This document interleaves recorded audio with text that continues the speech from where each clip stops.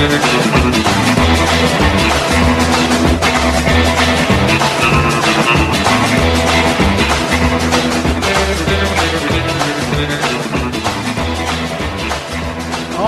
hello again, everyone, and welcome to it. It is the Derek Hunter Podcast for the 24th of January, 2023.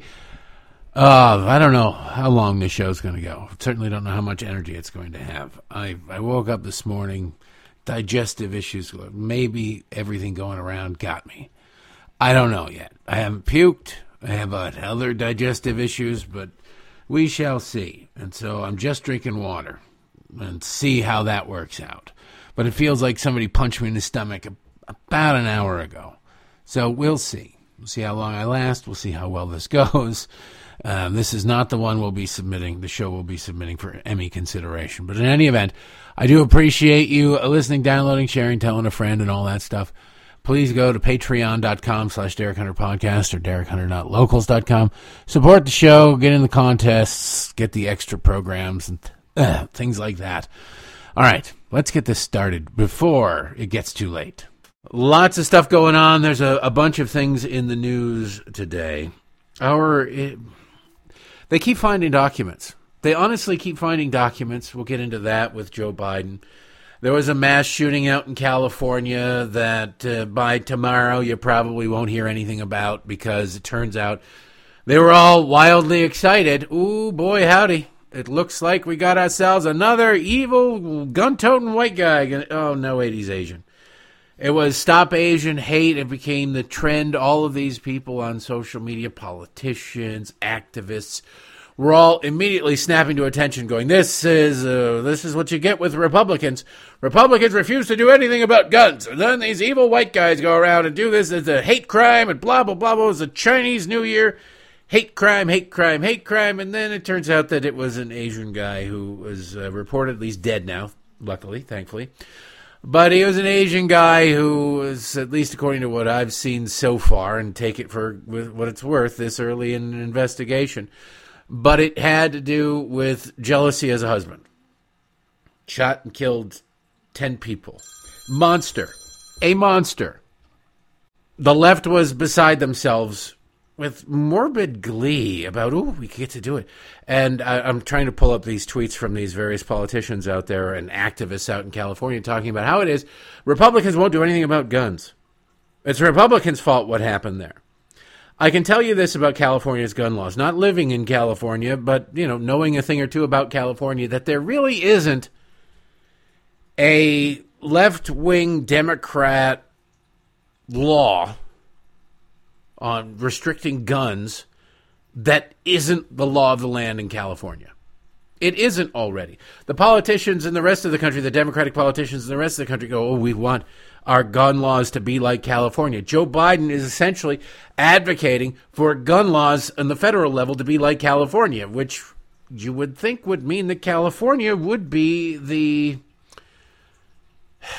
shining example of what they want, right? Isn't that what you would think? Hey, this is what we want. This is where we if only we could be more like California. And then something like this happens in California, and unless you're a liberal, you have the thought of, hey, maybe people willing to murder somebody, which, in the hierarchy ranking of laws to break, gets right up there.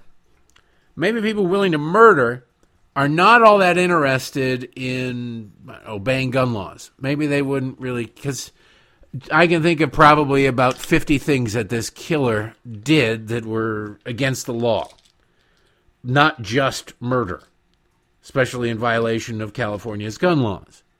I don't think he cared all that much. I don't think the criminal willing to murder really gives a damn whether or not they violate the state's jaywalking rules, or they double park, or they speed, or whatever. Call me crazy, I just don't think that's going to be. But what's funny is you've got these, I found this tweet this morning, and it is Chef's Kiss Beautiful. It's a guy named Tony De La Rosa, and right there he has his pronouns. Not only in his, he doesn't, does he have them in his bio? No, he doesn't have them in his bio, he has them in his Twitter name. And he writes, the way white people want to comment and dismiss Asians and demand and demean that the Asian shooter was Asian. He's a very poor writer. That the shooter in Montgomery Park was Asian, instead of check on how we are doing, is perverse and desperate. It's also a defense mechanism of white supremacy. See, yesterday during the day, when the shooting had just occurred and they didn't know anything, it was a white supremacist. This is obviously white supremacy. A white supremacist did this. Turns out it was an Asian guy. And so now the pointing that out is white supremacy. You can't win with these people. You can't win. They change the rules. They have no principles. They have no decency.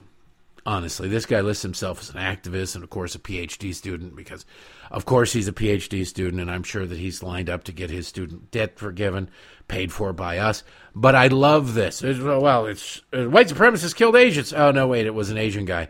It's white supremacy not to care in whatever way we demand you care. It's white supremacy to point out that the killer was Asian. I think if you're accused of murder you didn't do, and you're cleared of the murder you didn't do, this is on an individual basis, but it applies to groups. If you're accused of murder that you didn't do, and then you're cleared of that murder, you can kind of say, there's the guy that did it, right? You accused me of doing it. You had a description of a guy who was 4'3", and it was Hervé Villechaize or something, and you arrested me at 6'5". Are you insane? You couldn't have gotten this more wrong. I think it's okay to point that out. It's not some sort of anti-little person hate crime. Go, well, you clearly hate aviation and little people, or little people in aviation, or the two together. It's insane what these people do. And like I say, this story will now go away. This story will now go away because it is no longer useful. 10 people killed. You could look into why it is this guy did it. You could at least continue to report on the tragedy the way they would if it lined up with the racial element. The guy's dead, so there's not going to be a whole lot of new reporting or anything on it. But it will just go away. It doesn't matter. Those lives mattered for a good 24 hours. Then they found out that the killer was of the wrong configuration of human beings, and suddenly those lives didn't matter anymore. This is what I'm talking about when I say that the left is full of just really, really sick people. So we'll shift it here for a second, because just imagine this. All these documents that have been found, how many documents have been found? We don't know. What was the subject of these documents? We don't know.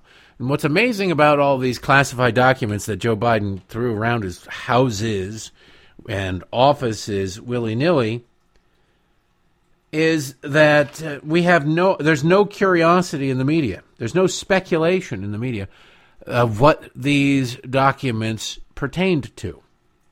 It's amazing. Donald Trump classified documents. They speculate on how many documents there were. Oh, there's a picture. Look at all these folders. Well, those folders don't necessarily have anything in them. They're just folders. Well, it doesn't matter. Look at all those folders. It's problematic. Okay. What's the subject? We don't know what the subject is, but it probably had something to do with nuclear codes. And they might have been trying to sell nuclear codes to Vladimir Putin or to somebody else. Like, what are you basing that on? I'm basing it on a fever dream I had last night and wish fulfillment. You know, Oprah says with the wish or whatever the hell that thing was that Oprah did. Right? Like, if you visualize it long enough, you can be it. It's weird how that works out for people worth billions of dollars. It works out with people with billions of dollars really, really well. Because what you do is you sit there and you tell your staff, hey, I'm going to go visualize that I have an Aston Martin, okay? I'm gonna really focus on that. And one of them will go, well, let's take her Amex or black Amex card and go buy an Aston Martin on it, and then problem solved. And she goes, oh, see, look, if you visualize it, it happens. For normal people, probably a little bit tougher to do that, but if Oprah says it, it's true. Okay. I don't like Oprah. I really don't like Oprah. Anyway, so they keep finding documents on Joe Biden's properties. And nobody, they care. To the extent that they do care, though, if you notice, the media only cares in how it makes Joe Biden look bad and how it makes them look bad. This is their guy. This is their team. It's like finding out that your team captain is all juiced up on steroids. And you're like, wait a second, I put a lot of money into your posters and your jerseys and everything. You're roiding up. You make us look stupid. You better find a good excuse for this negative or this positive drug test. You better come up with something, because you're making us look bad. That's really why the media is upset. To the extent that they are upset, there are still very many excuse makers out there. CNN just the other day, now this was one, maybe two discoveries ago of a cache of documents, was saying it's fewer than 10 documents. It's not that big of a deal. Okay, fewer than 10 documents.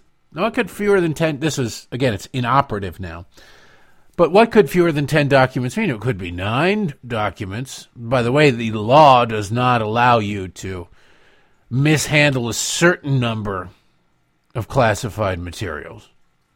And then once you get over this number of classified materials, it becomes problematic. That's not how it works. One mishandled document will get you into trouble if you're a normal human being, not a protected member of the Democratic Party. But if it's 9 documents, how many pages are those documents? Well, what do you mean? Well, I've written many, many papers in my life. And, I got to write it. Some papers were 1 page long. Some papers were 2 pages long. Some papers were, I think, up to 40 pages long. Probably even longer than that. That would be 1 document. It is 1 entire document. It just happens. A document is not the number of pages. It is the content of it. So don't be fooled. When you listen to these people talk about their language and use their language, it's the same sort of manipulation that I talk about in every other aspect of what these people do is absolutely 100% applicable here. So they're saying, well, it's just a very limited number of documents. How many pages is it? Not that that really matters in the grand scheme of things, but you do need to know how many pages, and you do need to know the content, the subject matter, not necessarily the content. They're not going to give you the content, although the content certainly should be declassified as it was compromised by Joe Biden.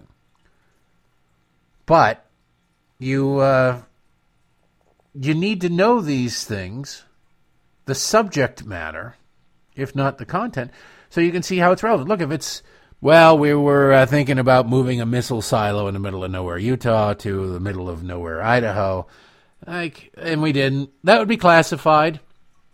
And you go, well, that must have just been in the mix.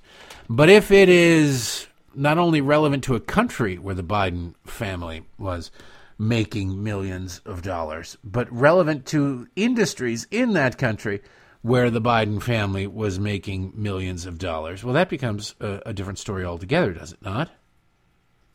You have to wonder why at the end of his term as vice president, why was Joe Biden going neck deep into classified documents? So much so that when they hurriedly, as we've been told, packed up his office, that there were classified materials laying around it. Why would that be? You're on the way out. You're the vice president on top of it. Just there are some questions, and some questions that will never be asked because they don't want you to know. The people who will ask the questions are not going to be anywhere near anybody who could answer the questions.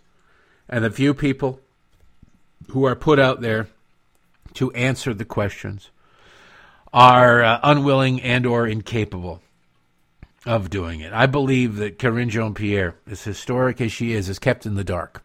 I believe that she is not at all informed about what's going on in this White House. They do not have her in briefings. A good press secretary will be in on not every meeting, but certainly the meetings that are relevant, that are lower to mid-level meetings. that are going to be a major part of the news of the day. That's what you do. You have to be in there so you know what the hell they're talking about, so you know when you can answer a question. Instead, they have replaced her attendance, her inclusion in those briefings. They've replaced that with a script. Here's your binder. Go out there and dance for them. It's a sad commentary on Karine Jean-Pierre as a person that she goes, okay, well, I shall go dance for them. It really is. But she's been so historically bad at this job, on this issue in particular, but in the job in general, but in this issue in particular, that they've finally gone to the corner. You remember those old tag team matches from WWE, where the one guy's out there, he's getting the hell beat out of him, and the other guy, they keep tagging on the other side of the ring. And so they always have, like, I don't know, for some weird reason, you get 30 seconds where you can cheat and have two guys in the ring because you tagged. And they're beating the hell out of him, and they keep tagging so they can stay two in the ring and beat him up. And the other guy's, like, reaching across the ring, going, please come over here and do it. And now he's taking a pummeling that would normally kill an elephant. He's just beating holy hell out of him. But somehow, in the middle of being beaten within an inch of his life, he manages to headbutt both of them and wander to the other side of the ring and tag out. And then his partner comes in and beats the hell out of both, throws one out of the ring, and then throws the other one down and beats him up and pins him, and they win. Even though, near death his partner was. Karine Jean-Pierre was beaten to a bloody pulp by the press, but she was beaten to the bloody pulp by the press with basic questions.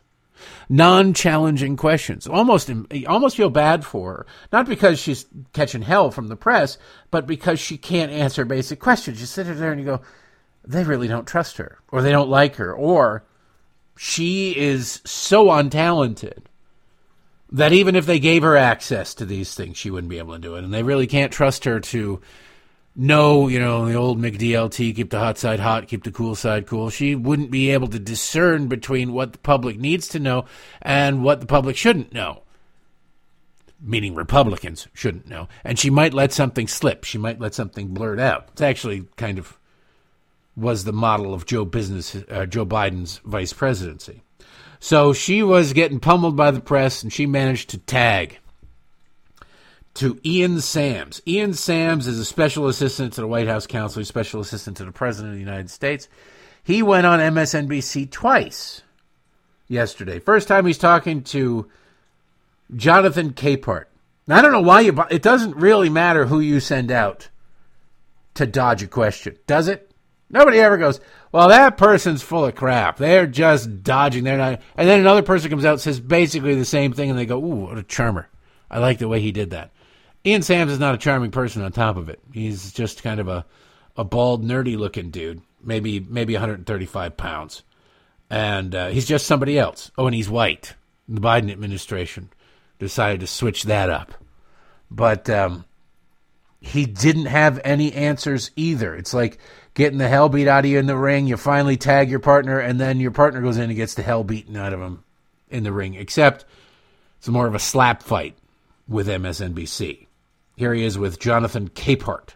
And so, Ian, my question is, again, because some of these papers were found that are related to the president's tenure as vice president, and even going back to his 36 years in the United States Senate, a lot of people are wondering, how is that possible? There are rules in place for the handling of classified documents. So how is he in this situation? Well, I think you heard the president's lawyers speak to this exact fact, and you heard the president speak to this fact. He was made aware of this by his lawyers, and I think that there's a really important distinction here. He is proactively cooperating here because he takes it seriously. He wants the DOJ to conduct a thorough review. You notice what's missing in that word salad? An answer. And how did he do this? How did this happen? Well, that's why we're looking into it. Oh, really? Because you could just seemingly ask the president, why was it when you were vice president that you stole classified materials? Why? Well, is it I'll tell you what the answer is. There's two possible answers, and there's actually both. There's in a Venn diagram, since Kamala Harris loves Venn diagrams. There's a genuine or a generous overlap. One is it benefits him financially. that information in those documents, and so he just took it. They're not going to miss it. What does it matter? I can sell this or monetize it. I can let this out in dribs and drabs and seem as though I am still informed on what's going on in various countries and in various industries. I can do that. Or he simply just doesn't care. It's probably both. He doesn't care about national security. You can tell that by the insistence. Every time the 2 times he's talked about it, 3 times. I take this very seriously. Everybody knows I take this very seriously. You can't. That's like Alec Baldwin saying, I take on-set firearms safety very seriously. Okay, well, we have on one side of the scale your word, your insistence, and on the other side of the scale we have a dead woman. Okay? Which way do the scales tip? You're telling me, you insist, you know, I take this very seriously. You didn't. Because if you did, the scale would not have the dead woman on the one side of it, I think. So then Ian Sams is later on with, I can't remember, she is Martinez in her last name, I think. She is the son or the daughter of the New Jersey Democrat senator, because of course she is, and he's Martinez is his name. And she asks him just a basic question with the number of documents. The number of documents. Now listen to his answer. Well, listen to his reply. You can't call it an answer. Can you give us a sense of how many classified documents we are now talking about total across all 3 locations?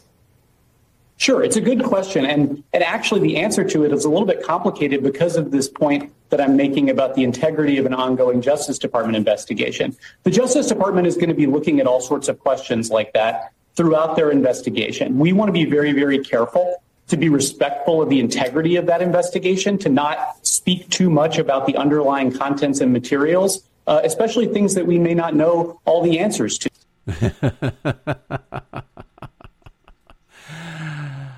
3,000 pages, 10,000 pages, it doesn't matter. We don't want to ruin the integrity of it. Okay, come across the crime scene, like crime scene out in Monterey Park, California. Hey, how many murders are we dealing with? Well, we could tell you that. It's obviously we could tell you that, but we don't want to. There's an investigation going on, and we wouldn't want to damage the integrity of the investigation. There is no circumstance under which, at least on this planet, the number of documents that Joe Biden stole as vice president in any way, shape, or form impacts the investigation into the documents that Joe Biden stole. 1 is enough to get you sent to prison if you're a mere mortal. I'm not saying Joe Biden will go to prison. I'm not even suggesting you should go to prison. But I'm just telling you, if you were some low-level military guy in the Pentagon and you accidentally took home a classified document, you'd need to lawyer up. You need to worry about that. You'd probably be better off destroying that document and denying you ever had it than return it. Don't take my advice. Seek counsel and follow the proper protocols. But it's amazing to me how they can say, well, that's an interesting question. Of course, yes, I can answer that question. I'm not going to answer that question, but I'm going to toss a word salad and tell you that somehow the number of pages, if you knew that, would pervert or pollute the investigation. Can anybody out there envision a scenario under which that is remotely how it works? Because I sure as hell can't. I get that the Biden administration is sitting there trying to hide the number of documents, the number of pages, the topics, and all that. That's, to a certain extent, their job. They're supposed to, yes, they uphold the law. As long as they're not breaking the law, they also have to sort of protect the president as best as possible. So you get somebody like Ian Sams out there making a fool of himself on television. That's why he gets paid the big bucks.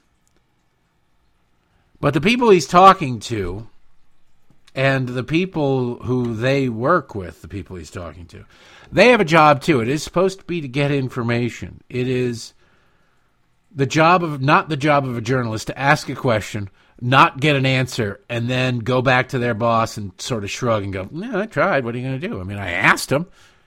No, you ask again. You ask again.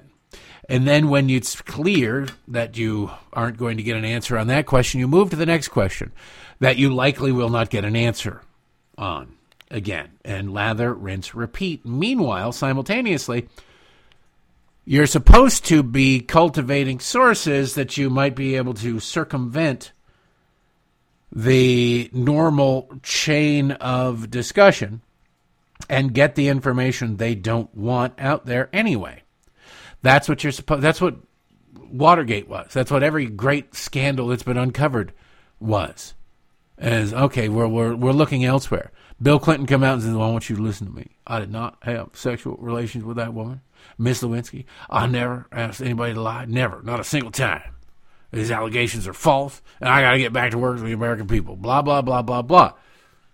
In the current mood, the current crop of media would go, well, that settles that. There you go. He said he didn't do it, so he didn't do it. Whereas back then, they said, well, that doesn't really... We're going to work some Justice Department officials. We're going to work some sources. We're going to get more information. And they kept getting more information, and the Clintons kept denying and denying and denying. And it wasn't until there was DNA found on Monica's dress. And the type of DNA, not like he sneezed on her, the type of DNA that would be... you can't say, well, they were just close together in an elevator once, and that's how he got the DNA on. No, it wasn't that type of DNA. They had run out of lies, and so he had to tell the truth. But they didn't run out of lies because the Clinton administration just kept, it couldn't hold it in anymore. It was because reporters were digging. Journalists were digging, and not many of them. There were a lot of them who didn't care. And by the time it came around to impeachment for obstruction of justice, perjury, and subornation of perjury, most of the so-called journalists had bought into it's just about sex. It doesn't really matter. The Clintons had delayed for so long that public opinion had shifted based on their lies. And it was just, oh, man, it's just a private matter. Let them go. They're having a rough marriage. Let it go. And that immediately became the thing. It's a private matter between two consenting adults. No, it wasn't. It was the President of the United States sleeping with an intern, first of all, when it started. Secondly, it was the President of the United States pressuring that girl that he started to have an affair with as an intern, who then he got a job, patronized job, good government job. He got her a gig. It was that President of the United States instructing her to lie under oath, instructing her to commit a felony herself. That's what Bill Clinton did to Monica Lewinsky. Lie under oath. Perjure yourself. He did it too. Both are illegal. The affair doesn't really matter. It was relevant to the case at hand because it was a sexual harassment case. And you can demonstrate a pattern of this sort of abusive power relationships, like the President of the United States sleeping with an intern. All of that kind of stuff. It can be demonstrated. That shows a pattern. It bolsters Paula Jones's case, which is why Bill Clinton settled Paula Jones's case. Remember, they were never going to settle Paula Jones's case. Never. Paula Jones was one of the many bimbo eruptions that they had, and she was a liar and a fraud and a this and a that and the other thing, and then boom. He gave her I think it was $850,000. That was a lot of money. It was a lot of money. For a guy who claimed he didn't have any money, he gave Paula Jones a lot of money. Now, if you really think about that, he gave a lot of money to Paula Jones at a time when everything about the Monica Lewinsky affair was known. So it wasn't like there was more to discover about the Monica Lewinsky affair had the Paula Jones case pressed forward. Makes you wonder, what else was he hiding? What else was there to discover that they didn't discover, that Paula Jones's attorneys didn't get around to finding, but Bill Clinton's attorneys, and Bill Clinton in particular, were worried that they might have? By then, we had journalists no longer doing journalism. It was a private matter. Consensual sex between adults. She went from being an intern to being a government employee. But this is how I know she was an intern. As a low-level intern, she had access to the President of the United States. The only time that was possible was during the government shutdown in 96, I think it was, or 95, 96, 90, somewhere in there. When she was delivering pizza to Bill was when she flashed her thong to him under her dress. There's no way on God's green earth in a fully staffed White House where non-essential employees were allowed to show up to work because they were being paid, that a low-level intern would be sent in to give pizza to the President of the United States. But since it was only essential personnel and a good chunk of the people at the White House were not allowed to work because of the government shutdown, interns were not paid. They were allowed to show up and work since their job was essentially voluntary anyway, or they were paid out of a different pool of money, whatever it was, they were allowed to show up. That's how we know she was an intern when it started. They'll never tell you that in the media. So it'll be interesting to see what happens with these documents, and it'll be interesting to watch the media lose, because, you got two MSNBC employees sitting there asking relevant questions, not certainly couched in the friendliest of ways, and not pressing for either one of them, and quite content to get smoke blown up their rear ends and not get an answer. But they're at least asking semi-relevant questions. Certainly more relevant than the one reporter who, well, do you have any regrets about not telling the public? That's your question? These are more relevant than that. So I'll be curious to see how quickly this sticks around. I would have thought it would be gone by now. But then I would have thought it would be gone by now because I didn't think that they would keep discovering things. And now that we've learned that they haven't really even searched the house in Rehoboth Beach, I think there could be another treasure trove of documents there. What's amazing to me is the Justice Department wouldn't weigh whether or not to kick down your door. They wouldn't weigh whether or not to even ask anybody else if they could search this other thing. They would tell you, we're going in there and it's probably best for you to cooperate because otherwise it's going to be problematic. So that'll be interesting to watch. We'll see. We'll watch with keen interest. I want to shift gears since we're talking about our dim-witted, dullard President of the United States. He really was. I mean, he was that way when he was vice president. We now have the same thing when Joe Biden was vice president. Barack Obama picked him. He said, I don't want anybody to outshine me in any way, shape, or form. And so they picked, let's face it, Barack Obama is not my choice for president, but he might be my choice for Trivial Pursuit partner. Maybe. Eventually, he'd certainly, maybe not a first-round draft pick, but eventually I'd pick him. Whereas Joe Biden, he'd be the last guy picked, and you'd offer a bribe to the other team to take him. Like, all right, well, I'll give you 20. I'll buy your next bucket of beer, next 3 bucket of beers if you just take this guy. I don't want him. Joe Biden wanted somebody like that for him. Now, that's nearly impossible to find for Joe Biden, mind you. They couldn't nominate a box of rocks. No offense to rocks. So they came as close as they possibly could. They came up with Kamala Harris. Kamala Harris, so wildly unpopular in the Democrat Party, so as to be an insurance program for Joe Biden to make sure that Democrats would never throw him out because they would get her. She was so unpopular, she didn't even make it to the first vote, the first caucus in Iowa. She dropped out a month before it, which is really reminiscent of Joe Biden's run in 1988. Kamala was just a horrible candidate, and people did not like her, whereas Joe got caught in scandal after scandal lying about himself, lying about his biography, lying about his accomplishments, etc., etc. But just as Joe was eventually picked as vice president to make the president look good, Kamala was picked as vice president to make Joe Biden look good. And that brings us to Kamala today. Yesterday was the 50th anniversary of Roe v. Wade. Now, you would think it was the 50th anniversary of the moon landing, the 50th anniversary of a cure for cancer, the 50th anniversary of something that really all of humanity is better off for having. Now, you can think what you will about abortion, but you'll never get all of humanity to agree that it is a universal good, no matter how much you may or may not like it. But Democrats don't speak to half the country.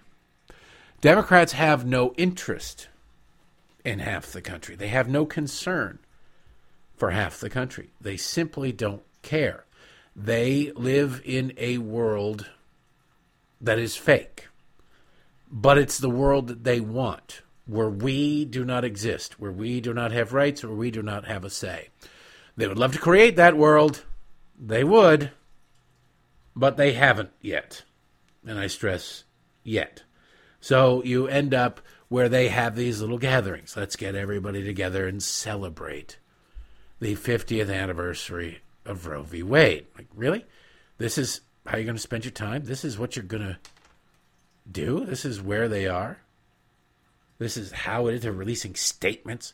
They're holding events at the White House. The president, they're releasing videos. And, oh, my goodness, it's a wonderful, wonderful day. And then those evil dastardly Republicans came in and worked within the system, followed the law, and the Supreme Court did it. It wasn't Republicans that did it. Overturned Roe v. Wade, which just brought it back to the states. Well, Kamala Harris spoke at one such event. They put her out there. They put her out there for anything minority-related and women-related. It's kind of funny to watch her just be used this way. She deserves it. It couldn't happen to a nicer person. They do this to everybody on the left, and they seem to be content with it. So there you go. But Kamala Harris went on a rant about, well, I want to play this clip first, and then we'll get to the first two. She goes on to rant about freedom and liberty. Now, she doesn't have a clue. She doesn't understand the concepts.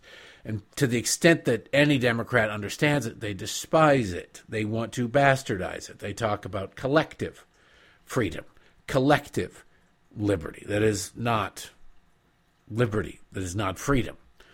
But and everything they advocate is that they want to force people to do things, whereas Republicans want to get government out of the way, by and large.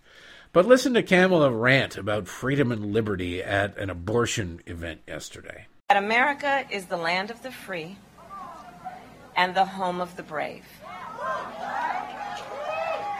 But let us ask, can we truly be free if a woman cannot make decisions about her own body? Can we truly be free if a doctor cannot care for her patients? Can we truly be free if families cannot make intimate decisions about the course of their own lives? And can we truly be free if so-called leaders claim to be, quote, I quote, on the vanguard of freedom, while they dare to restrict the rights of the American people and attack the very foundations of freedom? Dear God. She's just one of the worst public speakers this species of ours has ever produced. I love how they don't know it. They don't know what a woman is. They don't know what a woman is. They can't figure that out. But when it comes to abortion, they know exactly what a woman is. And even the imaginary doctor in their world, get in between a doctor and her ability to treat her patients. Oh, wait, so you're saying abortion doctors are women? Or what? Like women are aborted? How do you square that circle? How's that inclusive? Shouldn't you be using third person, non-gender binding pronouns or whatever? If you just pay attention to what these people are doing and what they say, from one thing to another, to another, to another, it is so contradictory. We don't know what a woman is. A man can be a woman and men can menstruate and all this blah, blah, blah, blah, blah. And then, like, no, a woman's right to choose, a woman's right to reproductive health. Suddenly they become biologists. Suddenly they become the world's foremost biologists. It's weird how that works. And it's very, very bizarre. So we've caught Kamala Harris speaking to this group on abortion. Then she goes on to quote-ish the Declaration of Independence. Now, it's kind of important. With Kamala Harris, you have to wonder, maybe she doesn't know. Right? There's always that, just like with Joe Biden. He's senile, so he might not be aware, but he's also stupid. And he's a liar. So, like, which one wins on this? I don't know. Could be any of them. So we can't say for sure what the problem is and what her issue is here. But the possibilities are limited, but embarrassing. So in talking about well, first of all, let's listen to her speak to this pro-abortion crowd. So we are here together because we collectively believe and know America is a promise. America is a promise. It is a promise of freedom and liberty. Not for some, but for all. She's so damn stupid. We're here collectively. Collectively, we are the board. We will not. If you do not surrender, we will destroy your ship. And America is a promise. She says it 3 times. America is a promise. America isn't a promise. It doesn't matter how many times you reiterate a stupid point. It doesn't make your stupid point smart, Kamala. America is not a promise. America is a country. America is a country founded on specific principles and governed by explicit laws. You guys despise those principles, and you ignore a good chunk of those laws. It's not a promise.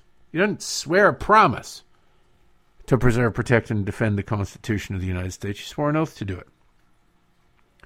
So she has no idea what the hell this country is. Democrats say this all the time. It's a promise of America. This is that's not who we are as a people. Joe Biden says that all the time. It's not who we are as a people.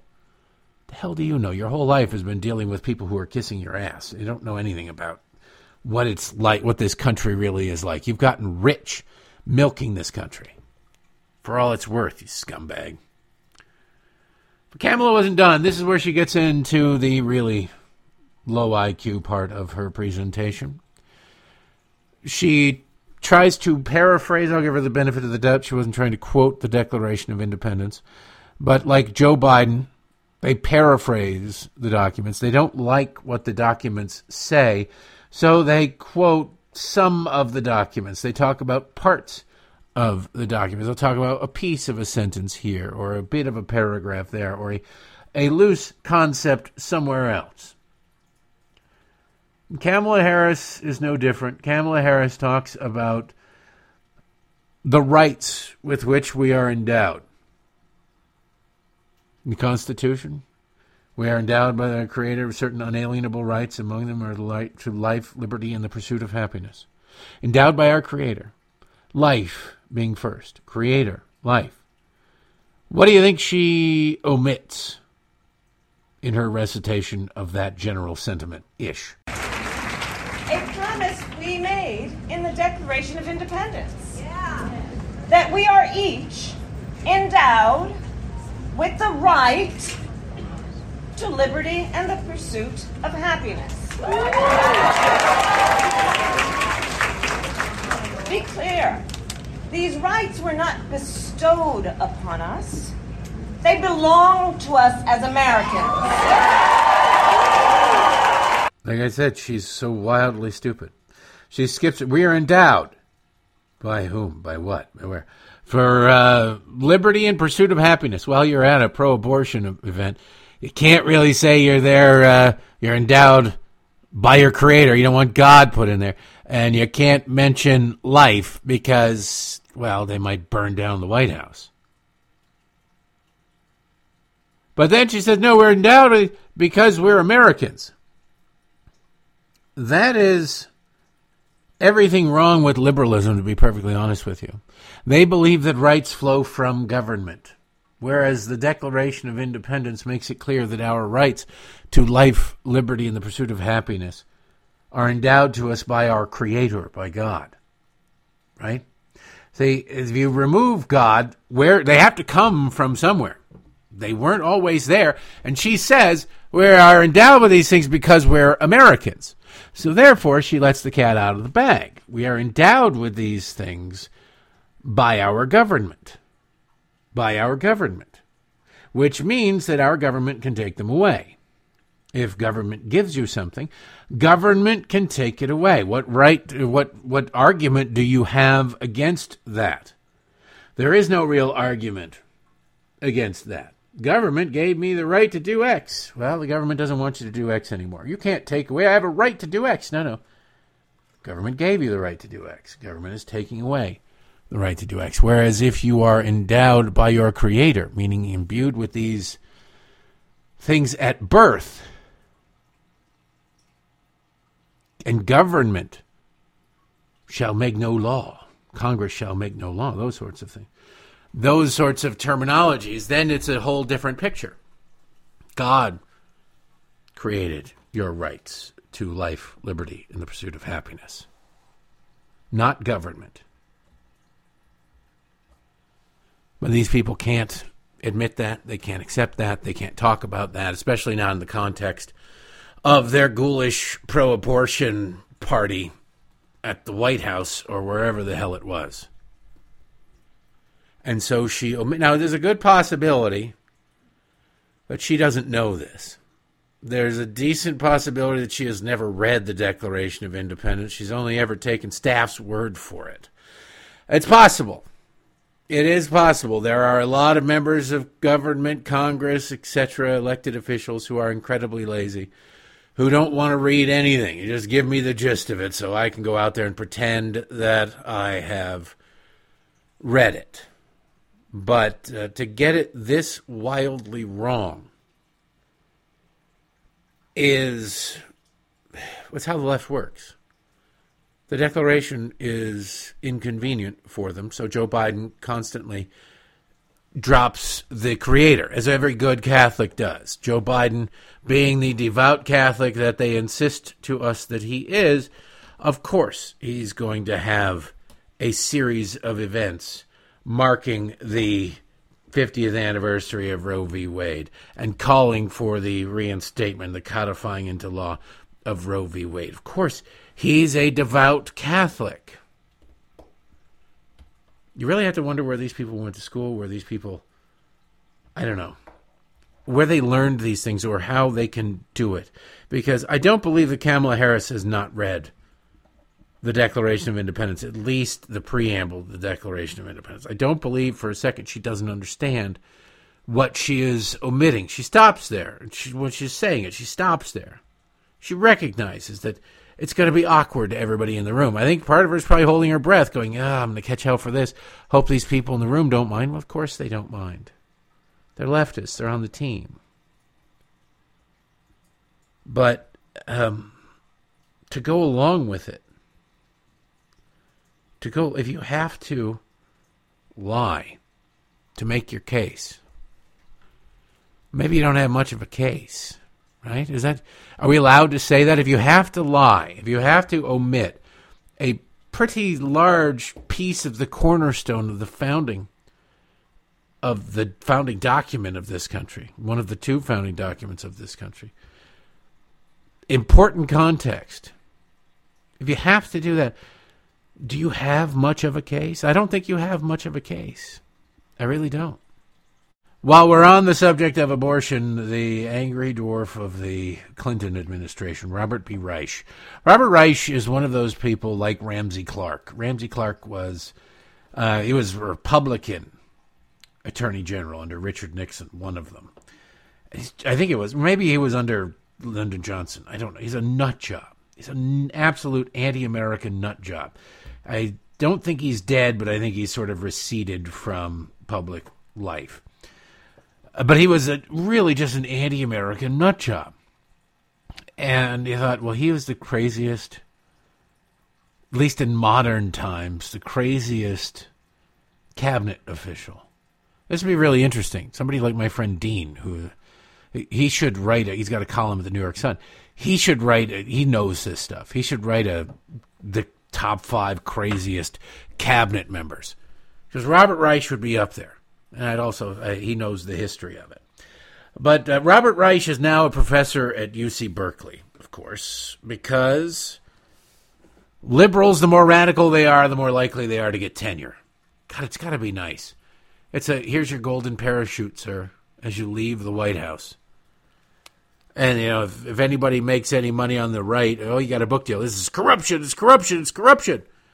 Somebody makes Obama's got a $50, $60 million book deal. No. They deserved it. It's wonderful. It's wonderful. Look, those oceanfront properties are not going to build themselves. Am I right?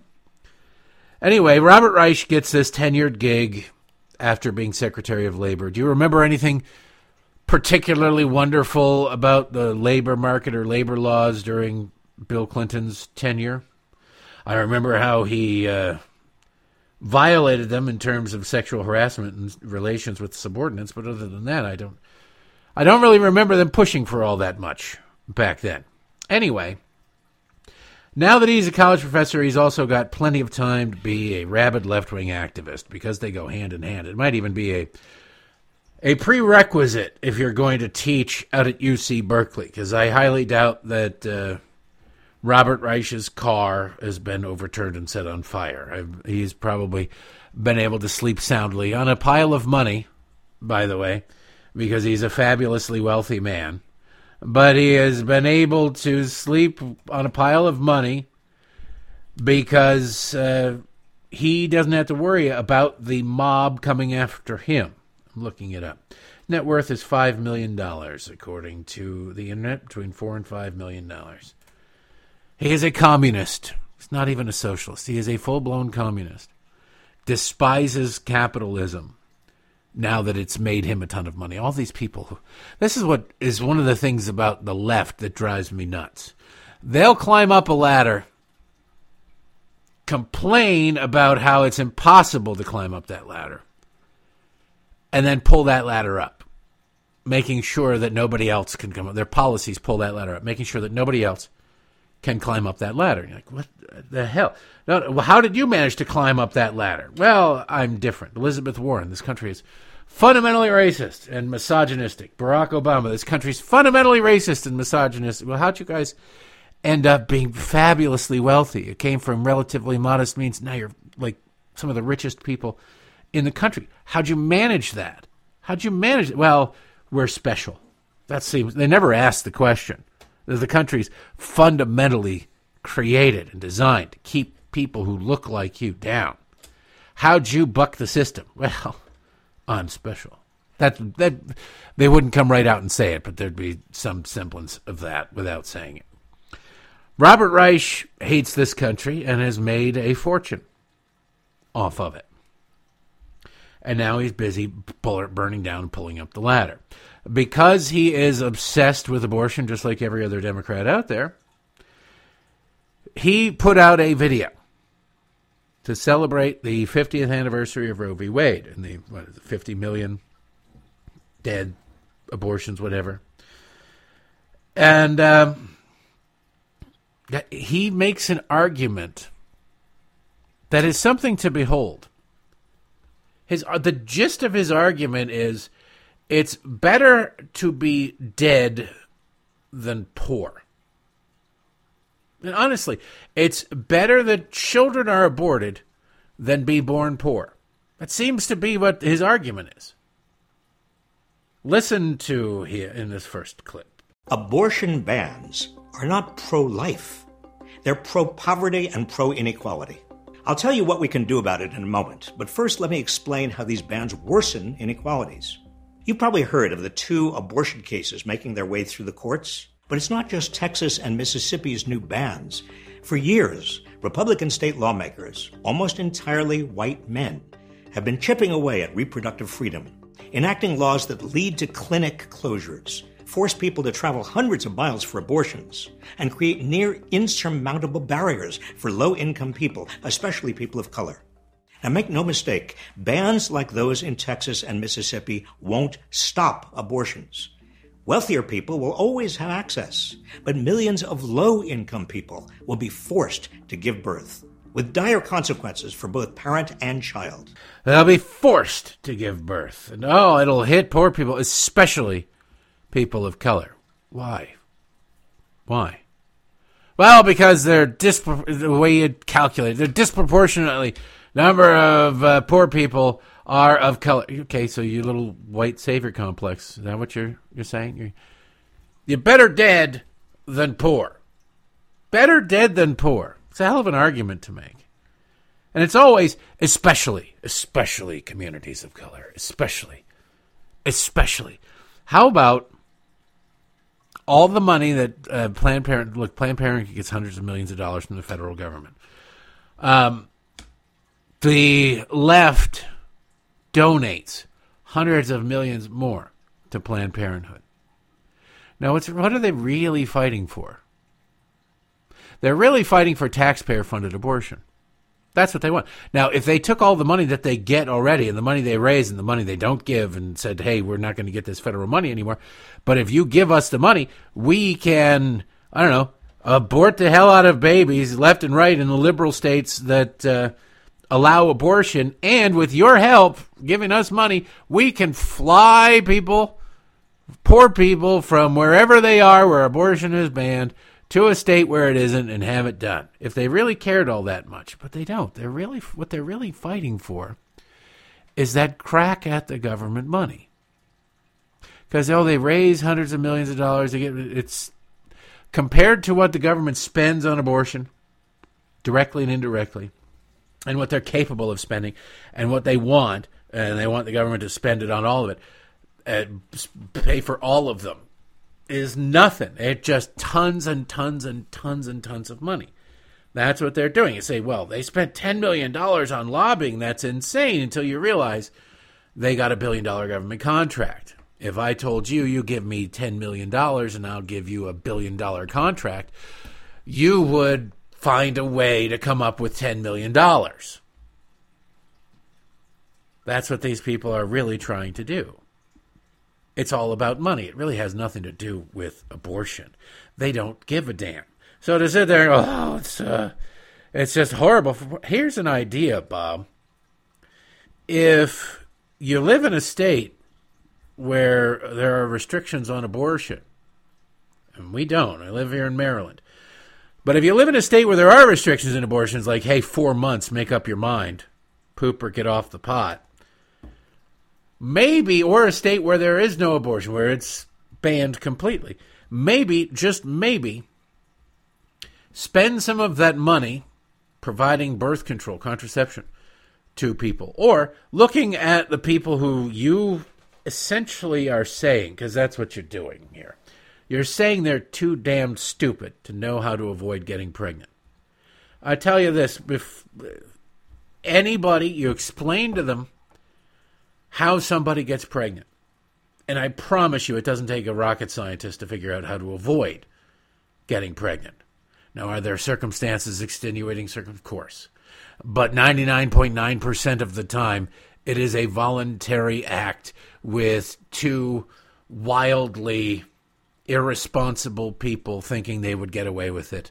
And knowing that it doesn't really matter if we hop on this rickety plane, we've got the parachute of abortion in there.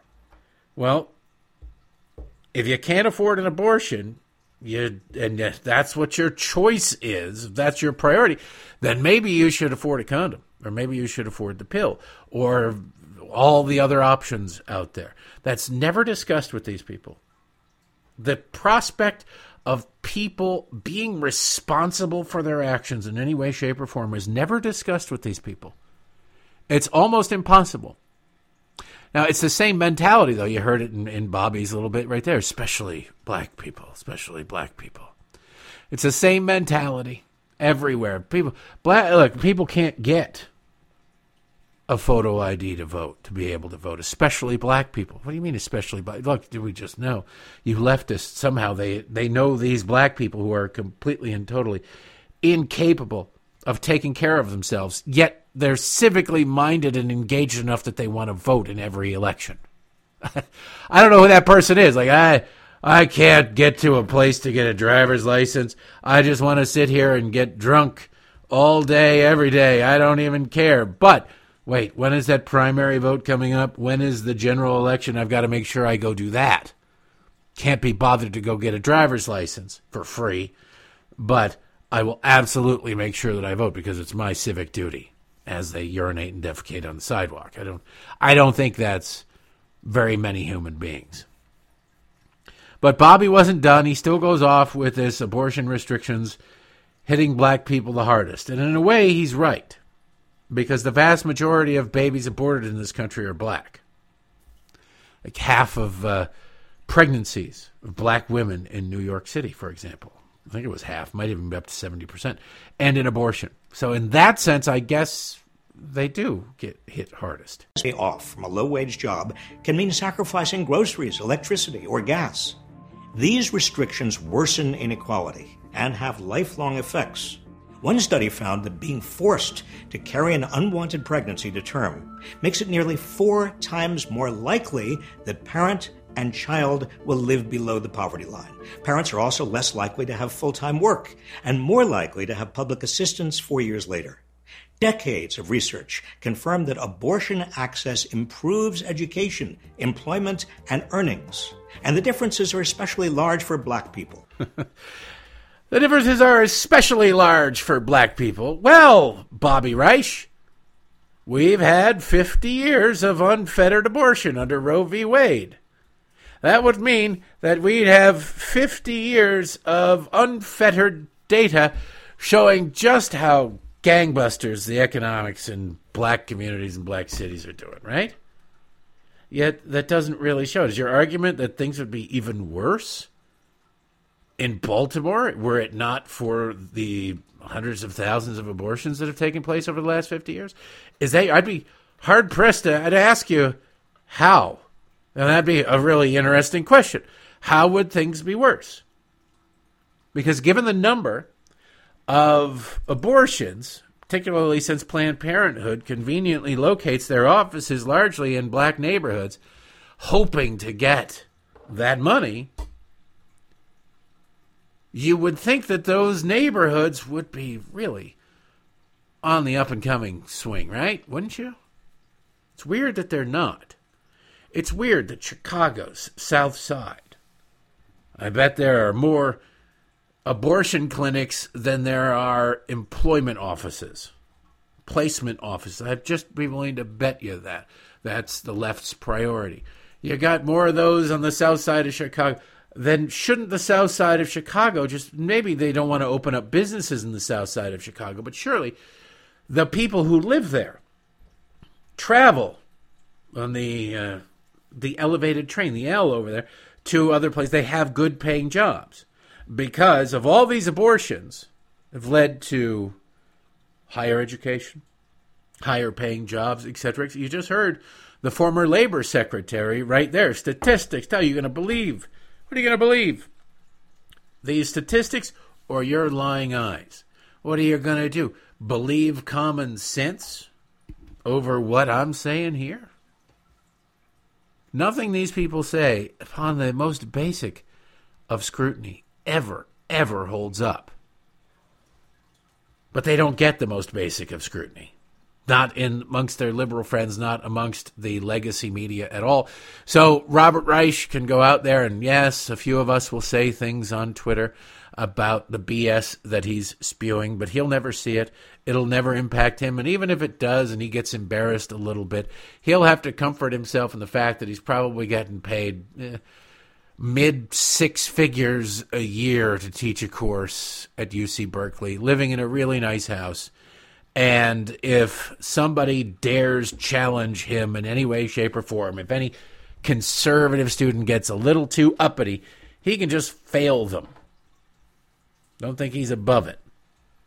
Now talk about a Napoleon complex right there. That's Bobby Reich.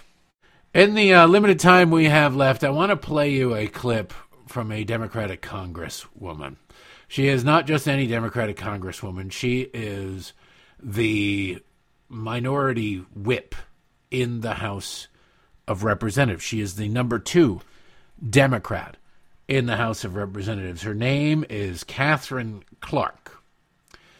Katherine Clark, her daughter was arrested in, right here, Politico, Boston. House Democratic Whip Katherine Clark's daughter has been charged with assault after an altercation with police officer who was trying to arrest her for allegedly spray painting anti-cop messages on the Boston Commons bandstand. Ridley Dowell, they have different names you can figure out for yourself. Ridley Dowell, 23, was spotted defacing the bandstand with "No Cop City" and ACAB, "All Cops Are Bastards."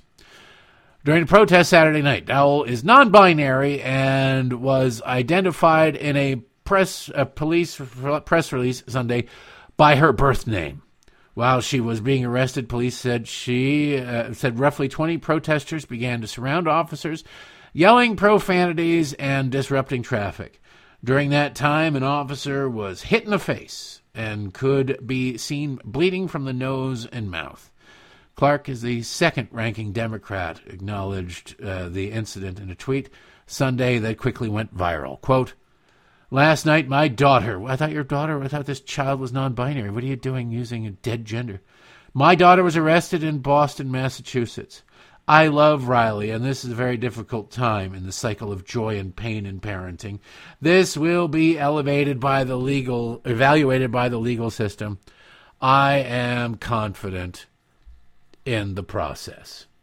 Now let's get in the Wayback Machine, because not that long ago, Katherine Clark was on, I think it was Meet the Press, talking about how her kids wake up screaming about climate change. Cold sweat.